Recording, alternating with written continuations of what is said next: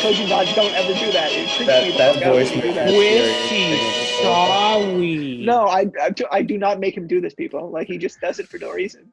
He thinks it helps him, like, mentally soothes him as he does it. Like, it makes him forgive him of his sins. It's weird. It's weird. Squishy, sad, Shawnee, mad.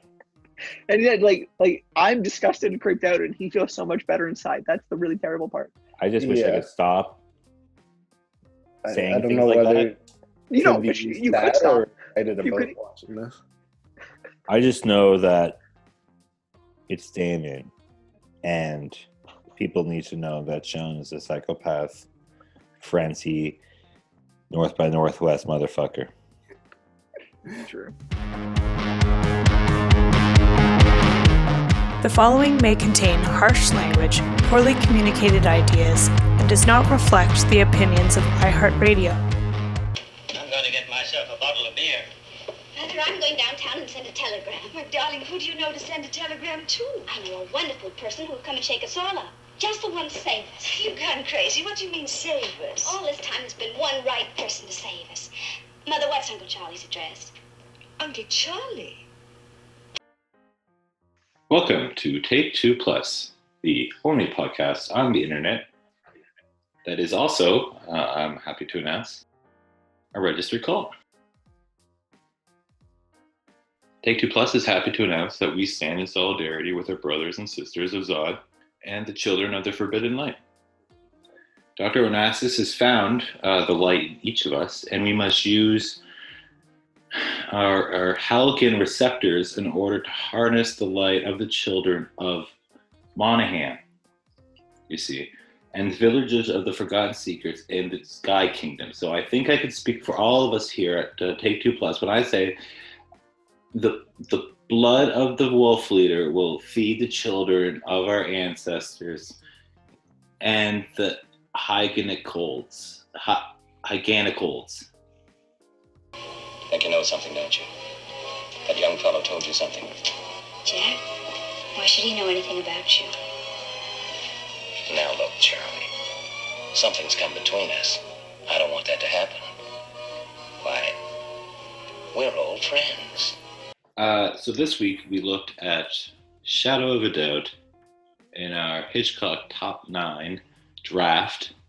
And for those of us who are just tuning in, Tyler is going to explain the rules. Tyler. So we've each picked our top 3 Hitchcock movies in a fantasy sports style draft. Each week we'll discuss one of them and decide where it stacks up, ultimately ending up with Sir Alfred Hitchcock's top 9 films ranked in order. Points will then be assigned based on the standing. First place film gets 1 point, second place film gets 2 points, etc., etc. At the end, we tally everyone's numbers, and the person with the lowest score wins. This week's entry is my third round pick. The film stars Joseph Cotten, Teresa Wright, and McDonald Carey. Hey, Shawnee, why don't you tell us what Shadow of a Doubt is all about? Okay, so the story of Shadow of a Doubt. Yeah.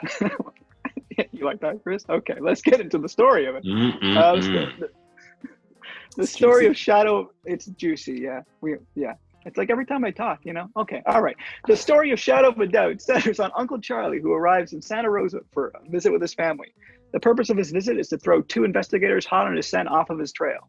His family features a doting older sister, her goofy husband, and an adoring younger niece named after her uncle. Gradually, young Charlie comes to suspect that her uncle may be the mystery man wanted by police for the killing of several widows. She teams up with a young detective, and when Uncle Charlie becomes suspicious of his niece, he tries to eliminate her. The film climaxes on board a train that Uncle Charlie is escaping on. He tries one last time to kill his niece, but in the ensuing scuffle, Uncle Charlie is the one who falls off of the train and to his well-deserved death. Spoilers. Chris, do we have a sponsor this week? Because you haven't specifically told us who it is yet. Sean, I'm so happy you asked. A big shout out to this week's sponsor, Dylan's Fancy Free Mustard. It's not free. It's just fancy free. Dylan's Fancy Free Mustard. Are you starting to make tough decisions on whether you can afford the mustard you need? Are you debating on mustard or feeding your many birds? Dylan's Fancy Free Mustard makes it easy to feed your birds and eat mustard without compromising. no more dead birds, and lots of that sweet golden mustard that made Dylan famous. Everyone wins, especially Dylan. And Sean, you've described it flawlessly. It was Hitchcock's favorite movie. Patricia, Hitchcock's daughter, said that he loved it so much because he loved the idea of a menace coming to a small town. In this case, the small town of Santa Rosa, California. And it plays every town USA. I do kind of regret saying that last week now, though, because then I read in my Hitchcock Truffaut book that he didn't actually mean that. No? That he didn't mean what? It was his favorite, or that it could Yeah, be he said, like, Truffaut says to him, like, so this film's been said that it's your favorite film. And he says, well, if I said that, it's been misconstrued. What I meant is, considering what ended up being made, it was probably one of my better films or something, of course, that effect. Like, I don't like, he's just basically trying to hedge his bet and saying, like, I didn't really mean it. I just kind of said it. I mean, that's what he's telling Truffaut. He probably then went on, like, 2 years later and tell some other guy, oh, yeah, like. His problem is just like our problem. That is, how do you pick a favorite? Yeah. That is true.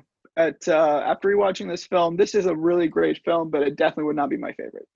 I think, you know what it is, though, really more good. than favorite and not favorite, it's, you know, each movie is just a sum of parts, and there are parts in each movie that are like the best thing that he's ever done. Even a movie like Topaz has one scene in particular that I'm thinking of, when the assassination of the woman in the purple dress and her dress turning into the looking like the blood. It's the only memorable moment from that film. Yeah. Yeah. I remember. Yeah, but I'm saying that is just amazing, and you know the entire movie isn't amazing, but it does feature some classic Hitchcock. Maybe I don't have as close connections as you do to the Hitchcock family, but probably not. Santa Rosa, you know, it spells America, which appealed to Hitchcock because he wasn't American. And so he was looking for something that he saw as the quintessential American town. And Santa Rosa, California, quite frankly, does look like that Frank Capra idyllic small town. Idealized 1950s town. This is definitely his most American first film, like his first real American film, I should say. White picket fence, you know, courthouse in the center of town. That opening shot when like it pans and it's like that idyllic bridge shot, I thought it was San Francisco at first, but it's not. It's Santa Rosa. It's close to supposed to be close to San Francisco. Like it's just that perfect, like beautiful, like serene, picturesque landscape shot, and then right in the middle are those two like homeless people that are just kind of like sitting there, and like they're just like they just gumming up, right? But it's almost like that opening to Blue Velvet when Lynch pushes in on everything, and in the middle of it all is this ear lying in this picturesque grass. And there's like this lopped off ear right there. Like it's, and so I feel like we have this kind of reflection, this moral reflection in the geography, in the introduction, introducing Joseph. I agree. There's definitely some. Yeah. What creates it like Uncle Charlie is the corruption that comes to the town. I could see, I know maybe it's not his actual favorite film, like you said, Sean, but I could see why, from a director's point of view, like this would be your favorite movie. With the exception of the kind of train sequence at the end, there's no huge set pieces. There's no convoluted plot. Like it's all tone like a simple and atmosphere, and it's all whatever he can bring to the table to make it suspenseful. Well, he's notorious for not enjoying shooting. He just wants to get it over with, right? Yeah, but this is the one he did enjoy working on. This is like the only film he actually seemed to have a pleasant experience on. Yeah. Ironically, because it wasn't in studio for most of it. Yeah, that's true. It was like that's weird for him to not be in studio, right? Like this is like one of those few pictures that he ever shot. Apparently, I think he just liked the actors more than some of the other actors he worked with on this one. Apparently, he bought the house because it was a little rough around the edges, and just as the family's kind of, they're not rich, and so there's a little wear and tear here and there. The family who sold the house for the film were so excited once they heard it was for a film, they painted it all up and made it all so nice, so that they had to, once they started filming, or I guess before preparing to film, they had to like dirty it up and make it a little worse off. Yeah, that's great. I would love to be there when Hitchcock saw it, like all prettied up, and just watch him shit brick. He would have been so pissed. Yeah, he would have been so angry. But I love like the opening of this film's awesome. I also like the way the film opens with the but like the opening, like the background imagery of the dancers doing the Merry Widow waltz. Like it's such a metaphorical image for Hitchcock, and it's not like that's not something he usually went for. Like that wasn't his thing, right? He was really more of like a Spielbergian, like, you know, the actions on the screen. He doesn't really suggest things. He like puts it there on screen. So that waltz transition that you're talking about, Sean, is very hypnotic. It's like a weird kaleidoscope. Everyone's very similarly dressed and everything. What do you make of that in the context of the film? I thought it was like this like world that Uncle Charlie existed in when he wasn't interacting with other people. He just existed in this consciousness of this wall. It's like he was obsessed with it, and he was obsessed with what it symbolized to him, which is like the widows and whatnot and the lifestyle. But like it's what he's thinking about at all times when he's not interacting with other people. And then what opens the film when we first see him like pushing in on him like in a dream sequence almost on the bed, but he's wide awake, so he's obviously daydreaming. And then at the end of the film, as soon as he gets killed, he uses that image again. Like it's like he went right there. Like as soon as he lost consciousness, it's like a subconscious place for him. So that's like his version of heaven or hell, wherever Uncle Charlie ends up. Mm-hmm. It's like that's where he wants to be. That's his truth, I guess.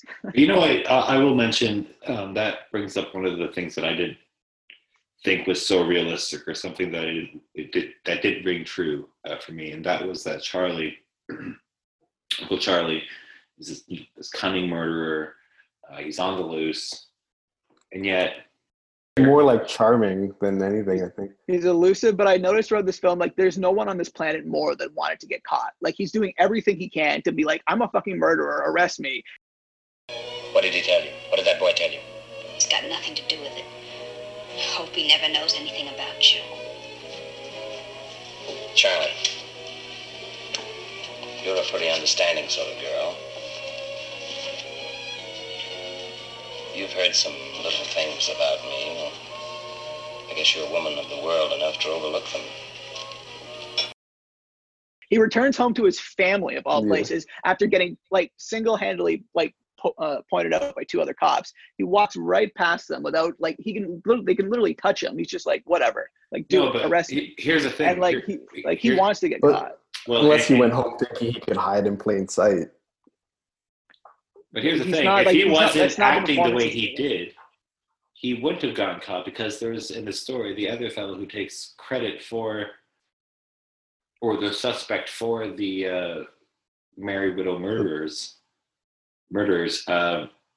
ends up being shot, and so he's pretty much high and like he's right where he needs to be. He gets away with it, yeah. He could have gotten away with it if it had not been for just him saying, like, kind of folding to his niece, and like you think, for me, it just didn't ring true that why would he do that? Like it seemed very convenient for the story that he did that. That's all. Like in the manner in which it's presented.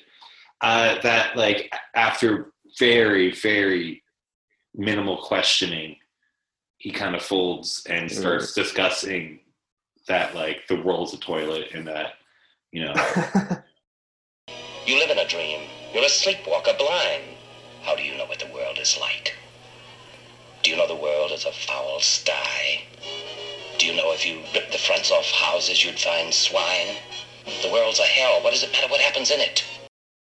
Well, he's been his victims. That's my point. Yeah, and so that didn't work so much for me. I got the impression that, like, I don't know if maybe he wanted to get caught necessarily, but like he wanted to brag that he's been getting away with this sort of to a certain extent, but he can't because he's going to go to prison if he does. So the only person he can sort of confide in and show off to is his young niece.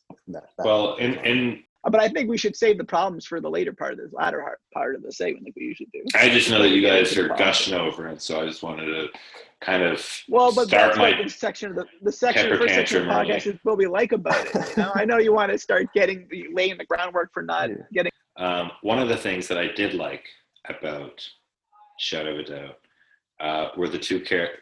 There's a few things. There's a few really charming characters in this movie. One of them is the fellow who always interrupts dinner. That little Frenchman beats them all. You can talk all you like about Sherlock Holmes. That little Frenchman beats them all. I read it. Air bubbles don't necessarily kill a person. Those writers from the other side get too fancy. The best way to commit a murder... I know. Hit him on the head with a blunt instrument. Well, it's true, isn't it? And discusses with the father the perfect murder and how they would kill each other. And it kind of, I guess breaks away from the seriousness and makes the suspense all the much more effective. I guess we're kind of talking about true crime before it was... before it was popular. I thought podcasts invented true crime, but I guess not. Well, we're the only podcast on the internet, so we would have had to invent it, Chris. Podcaster eventually in the future goes back in time and does invent crime, true. But it's like the loop hasn't come around yet. Like it's a little ways. Counting conversations like that himself too, right? Like all the fun ways to murder somebody in a film and creating the perfect crime. Like that's right up Hitchcock's alley. And their relationship, between Charlie and Charlie, I don't want to get into the problems of it yet because it's not that segment, but there's issues with it, I think, in terms of the telepathy kind of angle in terms of their vocabulary of it and stuff, but also just the but I do sense there's this underlying incestual element between these two. I'm glad that she named me after you and that she thinks we're both alike. I think we are too. I know it. It's interesting, the way that they she makes her hold her hand as they're walking across the street, and she's I want the entire town to see, kind of thing. It's just weird. Yeah. Well, I think Charlie almost wants her to be a protege. I kind of like the telepathy thing. It gives a almost paranormal. Well, it's like The Shining. Because we're not just an uncle and a niece. It's something else. I know you. I know that you don't tell people a lot of things. I don't either. I have a feeling that inside you somewhere, there's something nobody knows about.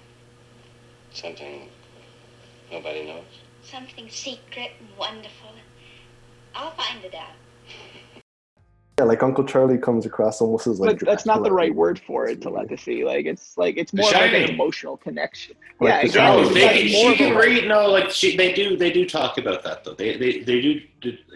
Young Charlie does explain that they're like twins because they have this connection that she's able to kind of read Uncle Charlie in a way that no one else can, and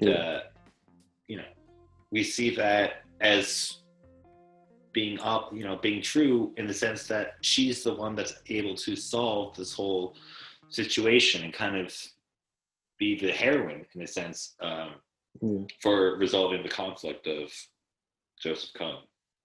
And Uncle Charlie has this hypnotic hold over almost everyone he comes in contact with. The town loves him by the end of this movie, even though he's only been there for a couple weeks. I think if the president died, he would have had a smaller parade funeral than Uncle Charlie. So I think it was just even stronger between Uncle Charlie and Charlie Jr. Yeah, and Joseph Cotton's great in the role. I would say he's probably between him and Norman Bates for the best all-time villain in a Hitchcock film. And I would give it to Anthony Perkins probably. For Bates. Anthony Perkins definitely takes it. Anthony Perkins takes it. You got to throw in Claude Rains too in that argument, but that's Claude Rains for Northwest. Notorious. Notorious. Notorious. Okay, it's been a while. I've got to watch that one again. But what I found actually interesting, I was reading Hitchcock was thinking about casting Cary Grant instead of Joseph Cotton, but this movie is so similar, totally to Suspicion, only without the ending. In the ending, he couldn't have the ending he wanted because he wouldn't let Cary Grant be a villain. So I wonder that led into his decision to cast Joseph Cotton and basically make the Suspicion movie that he wanted to make 2 years ago. Quite possibly. Yeah. You'd be ashamed to be wanting to make movies like Suspicion, though.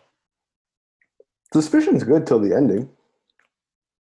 It's been a while. I forget what happens. Yeah, at the ending, that he's not the killer, I guess, or whatever, he's not the killer, but that's because the producers had Cary Grant under contract and said you can't make him a villain, even though Hitchcock had the whole ending worked out of it, him being the killer. So here's my question, Tyler. Maybe you can answer. How is it possible that a movie can get that far into production without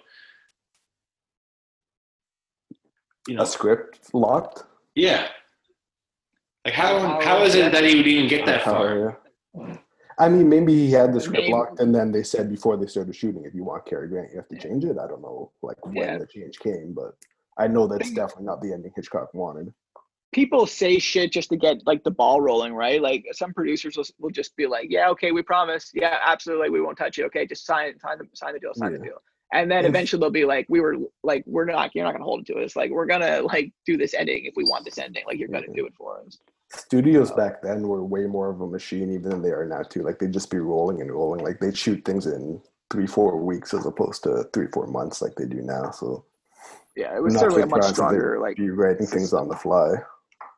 Yeah, no, yeah, there's a whole bunch of reasons why that stuff happened. But I found that interesting because I do think Suspicion is a good Hitchcock movie up until the ending, and this is the better ending, obviously, that he wanted all along. Hitchcock, courtesy by David O. Selznick.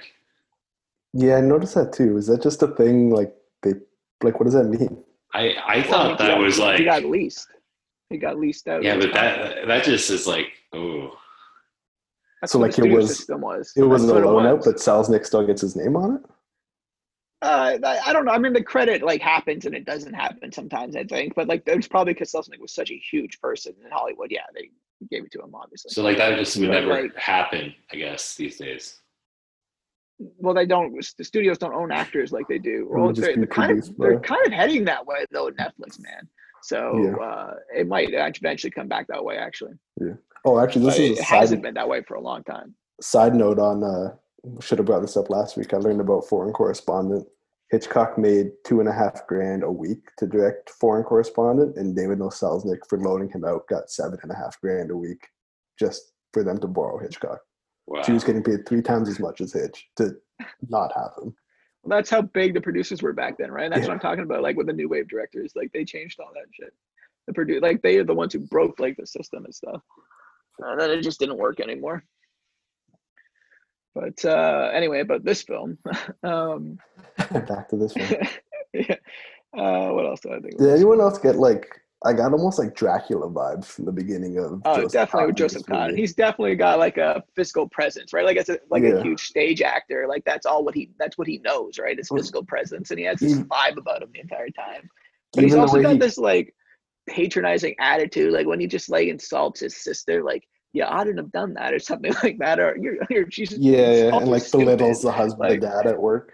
Yeah, but even the way he comes over on the train, like he's hiding like in the dark, like how Dracula hides in the bottom of the train. Did you notice the big old cloud coming in as? Of course, the dark cloud. Yeah, that's awesome, and the shadows that come across the. So many great uses of shadow in this movie. Get into it before we get into the Dribble Dollars, Sean. Before we get into Dribble Dollars, a big shout out again to our this week's sponsor, Dylan's Fancy Free Mustard.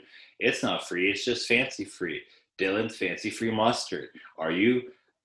Sean, let me ask you this. Are your mustard bills going through the roof? All the time, astronomically.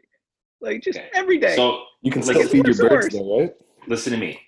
No, yeah. Are you starting to make tough decisions, Sean? Are you making tough decisions these days on whether you can afford the mustard you need? Yes. You are. Okay. Well, I always. Do you have any birds? Like Frenches, I just said yes. I had many birds. Okay, well, are you debating on the mustard or feeding your many birds? No, I've got money for both, but just barely for the mustard. Just barely. Okay, well. So what money do I want to spend the mustard on? Here's the thing, Sean. What mustard do I want to spend the money on? Sean, Dylan's Fancy Free Mustard makes it easy to feed your birds and eat mustard without compromising. No more dead birds. Dylan, lots of that. Sean, listen. Got it, Dylan's. No more. Dylan's Fancy Free Mustard. It's not free, it's fancy free. Try Dylan's Fancy Free Mustard. And if you don't find it, the fanciest to free, the zip that adds the freshest zest on the finest fiddle in our free land, then send it to us on the first Sunday of every month. That's the day you can return any rotten or poisonous jars that may have fallen through the cracks. Send any Dylan's Deadly Mustard to the post office and mail the jar back to 3756 Orchard Avenue, Pennsylvania, Philadelphia, Pennsylvania, 453760. That's Dylan's Fancy Free Mustard. the fact that they made you push this like fancy free mustard return policy There's twice kind in of- one podcast well, makes there's me really worried about the quality of this mustard, and especially whether or not it contains poison. It may be a mistake to release this podcast so close to the first of the month. I'm just throwing that out there. Yeah. You're saying we should get paid first? The first Saturday. Like maybe on the 2nd of every month is when we should make this announcement so people forget to return. I'm not sure if I feel comfortable pushing something with such a heavy return policy. Well, you've done it twice now, so I feel you're pretty comfortable. Are we now we can't turn back. boycotting Dylan's? I just think that to our listeners, if this is Chris speaking, you should probably throw out the Dylans. Who's our one listener again, Chris? What was her name? We have one guest, and her name is Karen. And so, Karen, if you have fancy free mustard, please throw it out. It's not worth it.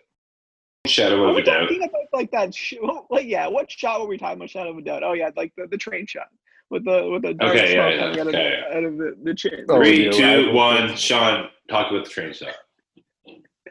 I just think it's like one of the most underrated images in all of modern film, probably. Like it's just like an awesome metaphorical shot for a film, and like because this film is like kind of like forgotten about in Hitchcock's canon a lot of the times, I just don't think it's appreciated enough.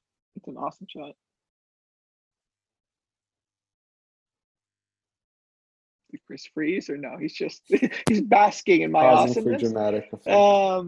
But I think it's the yeah. I got you. That was my thought about that.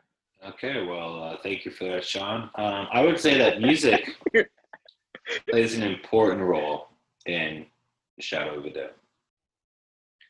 It's very prominent. There are some really distinguishing scenes. And the waltz, he keeps going back to that. Everyone's humming it. There's a scene when young Charlie says, like, stop humming that, tune. So it,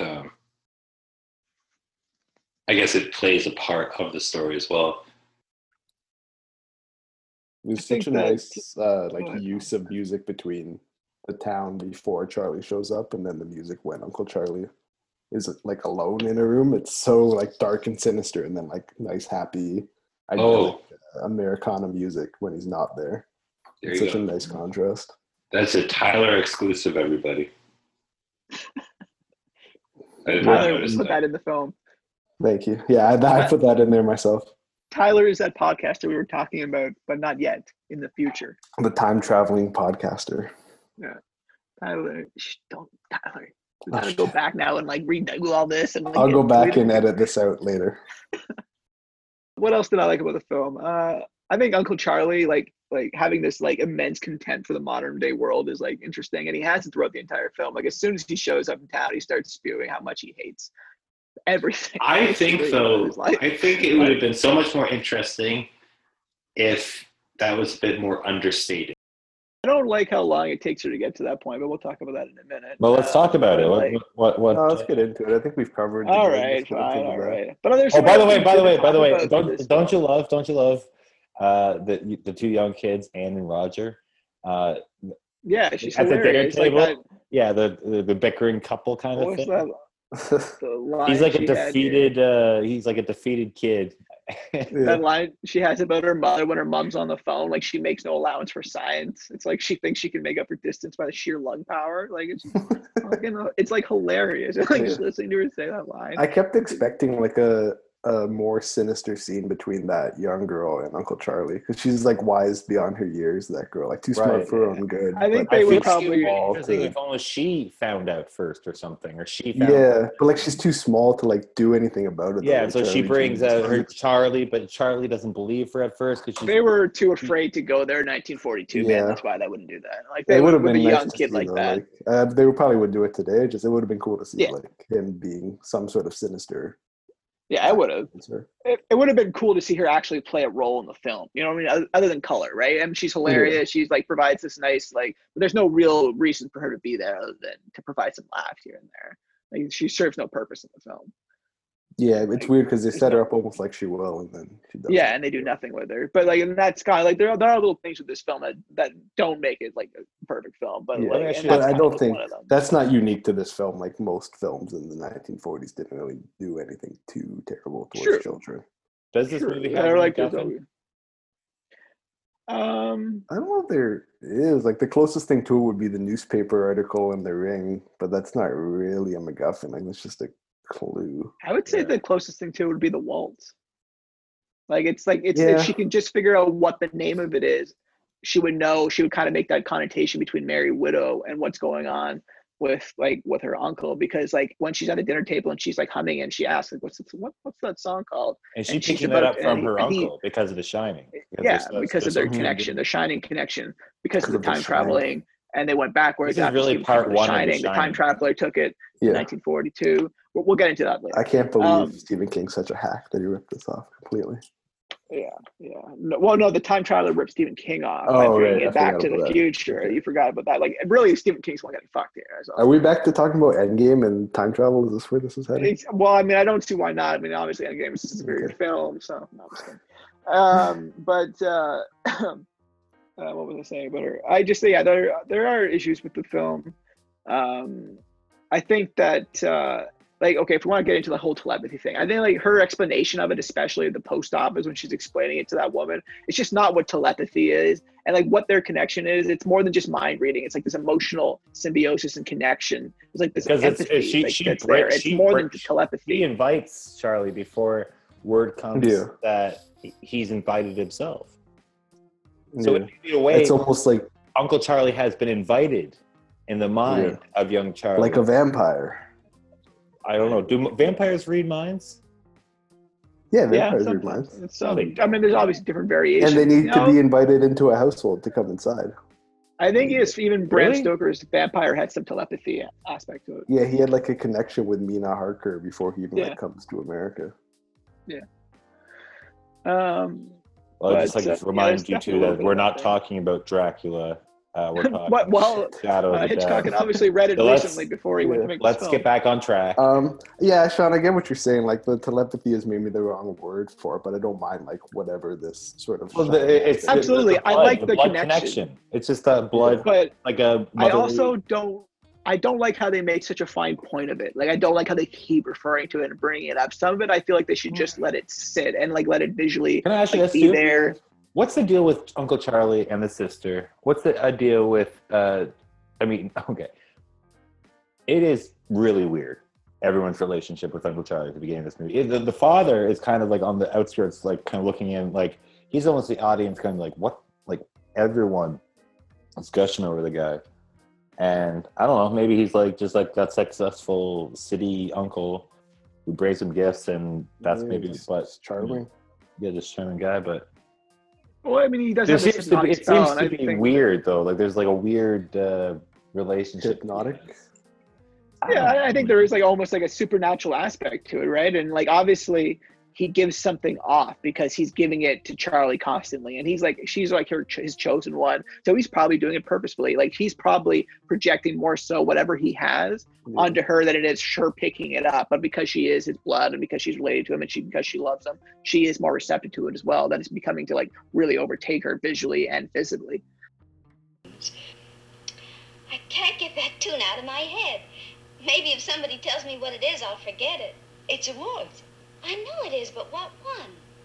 You know, it's the funniest thing. Sometimes I get a tune in my head like that, and pretty soon I hear somebody else humming it too. I think tunes jump from head to head. Do you know what it is, Uncle Charlie? No, I don't know what it is. But like with everyone else, he probably does have this ability to just influence, almost like a Jedi or something. You know, like he can just like make you do what he wants. Like, did you notice that scene in the bank when they go and he deposits that money in the bank? And I think it's just like a lapse of thought or whatever. But he goes and he deposits his $40,000 into his bank account, and he hands the guy $5 bills. Right? Yeah, no, it's he such a hands small the guy $5 bills. Like it's like 10 or 12 bills, and he just said it's $40,000. Like I think it's just like they just didn't care. I kind of looked at that. Probably was just like a prop thing, but like it could be suggestive of like, he can literally get away with that. He can say it's $40,000, even though it's maybe like 10, and like They're $20,000 bills. Yeah, like what's the highest denomination they have? $1,000. Like they don't have a $10,000 bill, do they? I would think so. They're probably not easy to come by that you could have like 5 of them on you, but I don't know. But because he also stole that money from a widow, presumably, right? So whatever he has, he stole off somebody. You would presumably think it's her inheritance or whatever, right? He just liquidated it and turned it into that. Whatever, Sean. You know what? Keep being a negative Nancy. What's going on? No, I want to let me make one point on Sean's. I like the shining telepathy, whatever you want to call it, aspect of it, though, because it makes Charlie Jr. almost the cause of her own misery. Like, she's sitting at home being, I'm so bored, I wish something would happen. And then she invites Charlie in through her mind, or not through her mind, whatever you want to believe there.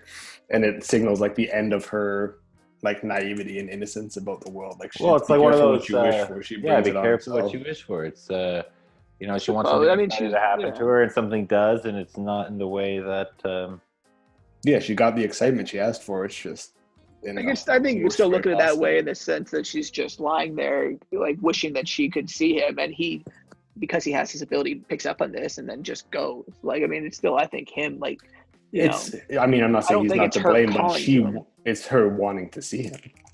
Let me ask this. Yeah, I think he also, like, this goes back to my idea of, like, I think he's just this guy who wants to get caught, and I think he ends up going there because subconsciously it's the worst place you could possibly go, and these cops are going to know he's going to, and they're on his trail immediately. No, they're on his trail immediately. You know what? I don't know that he wants to get caught. I think he wants to, like, he wishes he could brag about it, and he's hoping with Charlie Jr. that maybe he can have a protege or something of her. But, like, I don't know that he wants to get caught and go to jail, but he wants to talk about what he's done and show off. Like, that's why he flaunts how much money he has, and that's why he's willing to talk to the ladies group about how successful he is. Yeah. I think it's this conflicted guy going through the motions that he's used to doing at this point, but he's realized that he just can't continue going on with his life like this.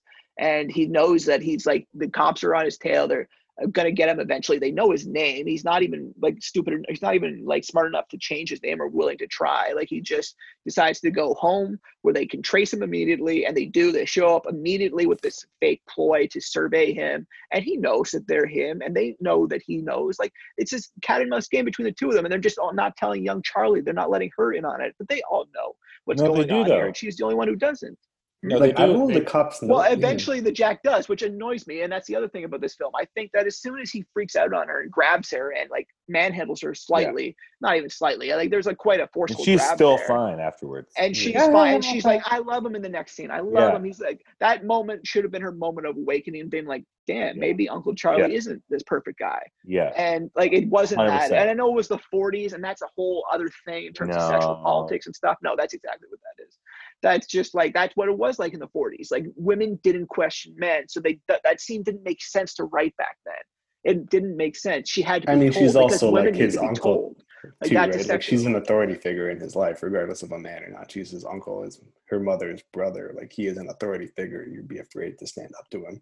And if she does, she's going to like shatter her mother's whole perception. Of course, but there's not even a shadow, literally, ironically enough, a shadow of a doubt in her mind that he is this bad guy, right? She literally has to be told by this Jack character, whose sole purpose is literally just to do that and then set her off tumbling down this hill. Because he doesn't do anything at the end of the film. He doesn't show up to help or save the day or anything. It turns up to Herb, which is kind of a good thing, because the entire film they had this running joke of how to like do the perfect murder, and at the end of the day, it's him who like dissolves it and like interrupts the perfect murder that like Charlie could have gotten away with if Herb hadn't fucked it all up by showing up and telling everyone about it. But like, I mean, that was a nice little touch, but ultimately it should have been like the love interest of the hero was saving the day, right? If he was in a normal Hitchcock film, that at the end of the day, like, does the cop, he doesn't think Uncle Charlie did it though, does he? Like, he thinks it's the other guy as far as he's concerned. Yeah, I think as far as you kind of know, I think it's more of like, because he loves young Charlie so much that he's willing to like, but just I think pretend. It's Charlie Jr. is going to keep it a secret to protect her mother. Yeah, so that's what I mean. The cop ends up buying the story that it was the other guy. He doesn't think it's Uncle Charlie. Yeah, I mean, like, we don't really get an idea whether or not he really bought it, right? Like, we don't get that moment with him because he's not a character we're really privy to. No, but he goes to the funeral and doesn't talk about like, hey, I'm glad we finally caught this dude at the guy's funeral. He's just like, no, but he doesn't say anything. Like, he just kind of like stands there with like this knowing look, though, a little bit. Yeah. When Charlie leaves his whatever motel or apartment in the opening scene when he's living in like New Jersey or New York or wherever, and the two cops are like on the corner. Like, I don't understand. Is he like, what are they just following him, or is he under arrest? They're Like, staking him. They're staking him out. Yeah. Yeah, but like, trying to get a feel for him. Here's the thing. Like, afterwards, it's like they start chasing him, and he has to run away. And then like there's a scene of him looking down at them, confused, and it's like, well, remember, is he under arrest, or is he like just? He's wanted for questioning. He's wanted for questioning because his landlady shows up and she says, 2 men have come looking for you, and I've sent them away, and I told them you're not here. Should I have done that or not? And he says, yeah, or whatever. Right. And then he sees them. They're still out there. Yeah. So then why wouldn't they be like, oh, Mr. Joseph Well, because Cotton. it's a Hitchcock thing, and he wants a little chase sequence for a second. And he obviously also needs a character to get away. Like, you know what movie didn't have those problems? What? Foreign Correspondent. I disagree. That's just much smaller problem than like what and then Foreign Correspondent almost certainly did that, because that's a Hitchcock trope, and he almost certainly did something for this. I will submit to the distinguished members of Take Two Plus that Foreign Correspondent is better than Shadow of a Doubt. I will let you make that argument in a few minutes. Save it for now. Save it. We're not done talking about other stuff about this film yet, but we'll save it.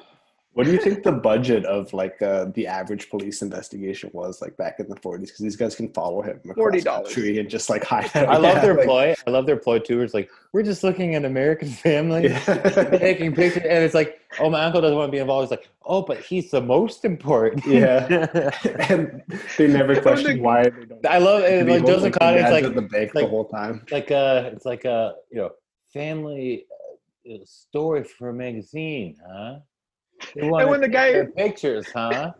The guy hands him the film, he like coughs and just like brings the film all the way down for like a minute, like he's trying to fuck around with it, and then gives him the film like, here it is. Like, okay, you just like, literally turned around in front of me. Yeah. I literally watched you switch it in front of me. Switched it when no one was looking. I love the ploy is like so big on making sure the whole family's there, and they need to talk to everybody, but they come to interview them while the dad's at work at the bank and never question when he'll be home for a talk.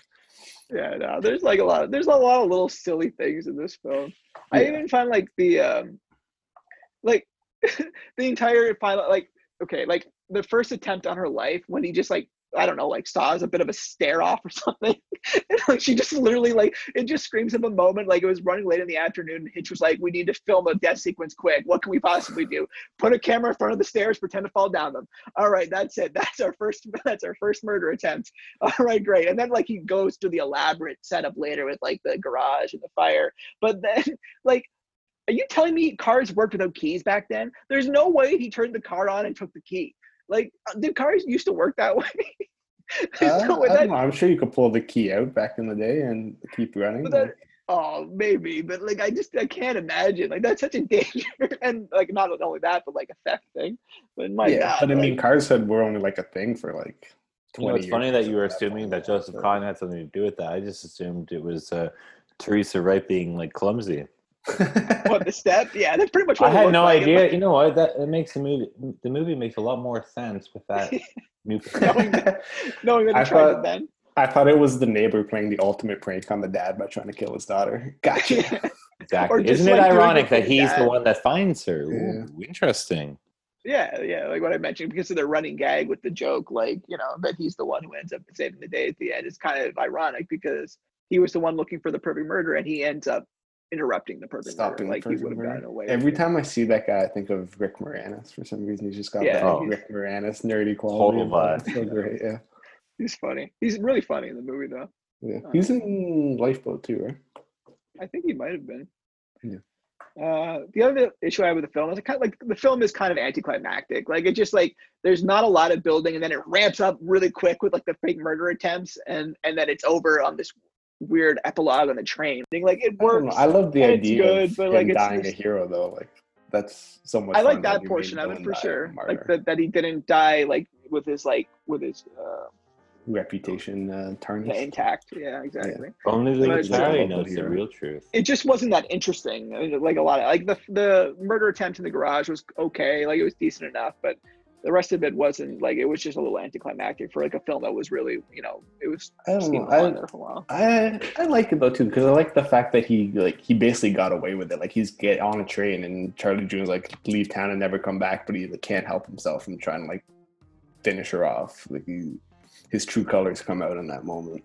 Yeah, I found that moment a little weird to me personally. Like, I just don't know why he's bothering right now to kill her. Like, why? I think he just can't help himself. He's tried to kill her and he failed. Like, it's probably the first murder he's failed at. Yeah, I see, but I still go back to the fact that I think he's self-destructive, and I think he was just like, at this point, I just want us both to be dead. Like, he's like, I want, like... But, I mean, that's self-destructive too, that he could have just rode out of town and got away with it, and instead he's trying to tie up loose ends and mix the other thing I will say about that moment when he tries to kill her, it's just like, visually, he grabs her by the face in the same way he does it twice throughout earlier parts in the film. He grabs her by the face like that, and then he like pushes her, and it's just like a nice little touch. Like, I know Hitch at one point, like, when you grab her this way every time, 3 times. Because it's just like, it's so Sean, specific every time he grabs her. You're a psychopath. Let me go, Charlie! Let me go! You've got to do this, Charlie. So long as you know what you do about me. All right, let's wrap this Watch up. out for We have Uncle about Sean. 8 minutes. Let's tell me, where does this film ultimately rank? I think, obviously, right now, it takes number 1. I think Tyler's probably going to say it takes number 1 too. But Yeah, Chris, for sure. please tell us, why should this film not be number 1 over top of Foreign Correspondent? The list exists right now. Okay, so obviously Foreign Correspondent is our number 1 Hitchcock film of all time. And Why? I believe it should stay that way because it accomplishes everything that Shadow of a Doubt does, but on a grander scale, at a faster pace, with more interesting characters. Film's longer. With more interesting characters. I do like Shadow of a Doubt, don't get me wrong. But So it's kind of annoying how convenient some of the decisions the characters make are. Like, for instance, Joseph Cotton not leaving town, making such a big deal about the newspaper, which then, raises suspicion for Teresa Wright, young Charlie. His folding so quickly. Like, these are all, like, it all is very convenient and it's lovely. But when you kind of look at it critically, it's not as good as I first thought it was. And I would argue that Foreign Correspondent is more interesting in terms of technological feats, in terms of the story being such a global story, and its relevance to the war in a historical context, both for the movie itself and also looking back on it as a propaganda film. You make good points. All these things, for Shadow of a Doubt, the redeeming factors are good performances all around. Fantastic performances, by far superior to Foreign Correspondent, by far, with hands down. Yeah. Not even a question. Really? Not even a question in that regard. Okay. I think that the performances are superior in this film. I think that I would say that the look of this film is like it's shot more beautifully. I think the production value is there in this film that kind of was lacking for a Correspondent, other than certain sections. Certain sections of Foreign Correspondent had it, John, for sure. No, but not the entire film. Not the entire film. You are okay. No, I'm not. Keep going. No, but this film is like so detailed. You're right about how the scale was much larger in Foreign Correspondent than it is in this film. And in that sense, you're right. Like, yes, it was a bigger production in that sense, but not in terms of just like the overall detailed and quality to detail. I find Shadow of Doubt looks like a nicer film. I think Hitch was more comfortable in America at this point. He was more comfortable with the crews. His film looks nicer. It looks tighter. It's about 20 minutes shorter than Foreign Correspondent. I like that.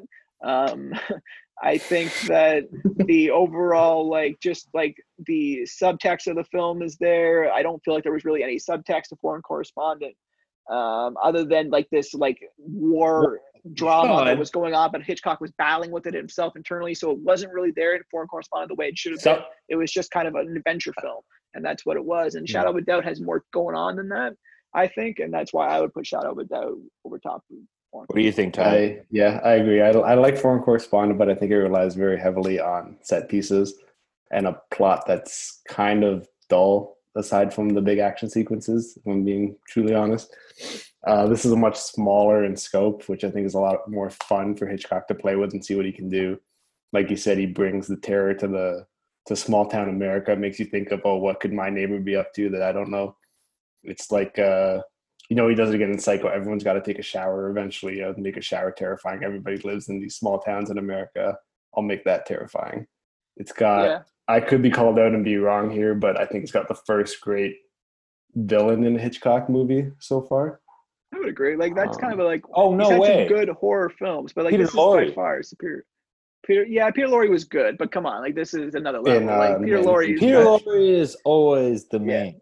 Peter Lorre is always great. You can't beat Peter Lorre. But he's like the ultimate villain too, right? So. He's probably still in like Hitch's top 5 for villains, but he wasn't quite there. I also like that this film is sort of a departure from a lot of stuff that will come later for Hitchcock. Like so many of his films are about a man who's wrongfully accused, and this is about a villain who is maybe not a villain. You kind of hope, but you know all along that he is. It's like the reverse of what he normally does. But I will also say this, Chris. I agree that I did not enjoy it as much this time as I thought I would. So that's not going to help it down the road. But I still think it's better. Yeah, it's not top Thank three, you so much for that, Sean. You know what? I feel much better now. Thank you. Well, I'm sorry, but like it's just I'm trying to be honest on a case by case. Like I'm not going in assuming one film's. You know what I think? I'll tell you what I think. I think you guys have been spellbound. Oh shit! By Hitchcock's quote that it's his favorite movie, and that you guys are trying to legitimize because I just said that. I don't even agree with that anymore. But I don't think it's his best movie, and it's not my favorite Hitchcock movie. Again, this is almost like a look of what to come potential from Hitchcock. I think this will be like I think this will be. Oh, is that right, Tyler? 4 to 7 range. 4 to 7 range. Okay, whatever. Sean? Yeah, that's fair, Sean. All right, Tyler. A movie of things to come. Yeah. More than Foreign Correspondent? What? It's on par with showing potential for him, but this is a better film overall. Oh, gosh. All right. Well, next week we're going to be looking at Rope. No. It's Notorious next week. Notorious. It's Notorious. Really? It's next. Yeah. Who's the Hitchcock fan now, Chris? Foreign Correspondent drops down to number 10 just for that mistake, I think. I've embarrassed myself enough in this episode. Next week, just say it again. Start again. Next week. No, go ahead. You know what? No, it's fine. You do it, Sean. Perfect. Next week we're going to be doing Notorious, Chris. You looking forward to that? Oh God, he's so upset about what's happening. You know what? I don't even care what anyone has to say. As it stands, in number 1, first place is Shadow of a Doubt. Followed number 2 is Foreign Correspondent. Followed very closely by Foreign Correspondent at number 2. And who knows? Maybe it might still be number 2 next week. Maybe Notorious will be number 3. Who knows? Good luck with that. I'm not betting on that. I'm excited to see where Biggie Smalls got his name from when we watch our movie next week. I honestly don't remember like a moment from it. So other than the glass of milk, like that's really the only. Did you come up with that, Tyler? Yeah, that's right. Glass of milk. No, Notorious B.I.G. Suspicion. Oh, is that Suspicion? Yeah. God damn it! See, I don't you remember. Literally don't remember. Yeah, I literally don't. No, but there is kind of like a drink potion that Ingrid Bergman. Yeah. But that's maybe, I guess. Okay, but whatever the milk one is, is the one with like the iconic image. But all right, with like the light inside the milk, you're talking about? That's Suspicion. That's Suspicion, I'm pretty sure. Okay, Chris and I were talking about that earlier, but we've got to get some more in there. I mean, what else can we got? Like it's all about the family plot, Like I'm gonna start calling you Marnie. Okay, we need to stop before people think we're real losers. Oh no, they're not listening. I think they've tuned into a podcast with the wrong man. Ooh, Henry Fonda. Oh my God! It's turned into a pun gun situation. I hate puns. The pun gun has exploded. Everyone's freaking out. Sean is okay. Tyler's okay. Chris is okay. We are going to see you guys next week when we talk about a little-known film called Notorious, starring Cary Grant and Ingrid Bergman, directed, of course, by of Hitchcock. And I'll just go out and say it. thought you were going to say Robert Rodriguez there, so I'm really glad you didn't.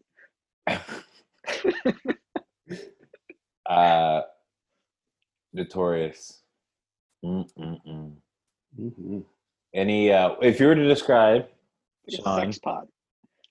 one. Okay, 2 words. Sex pot. Tyler, Sex what about pot. you? Yeah, it's a sexy movie. That's 3 words. So, I think it's more like Sexy. 4. do you want to do sexy movie 5. or Sexy. it's sexy, or it's or no? That's 4 words. I'll go with a movie. How about that? Yeah, perfect. Sex pot. I'll call it. You know what? I'm just going to keep it simple and just call it movie. See you then.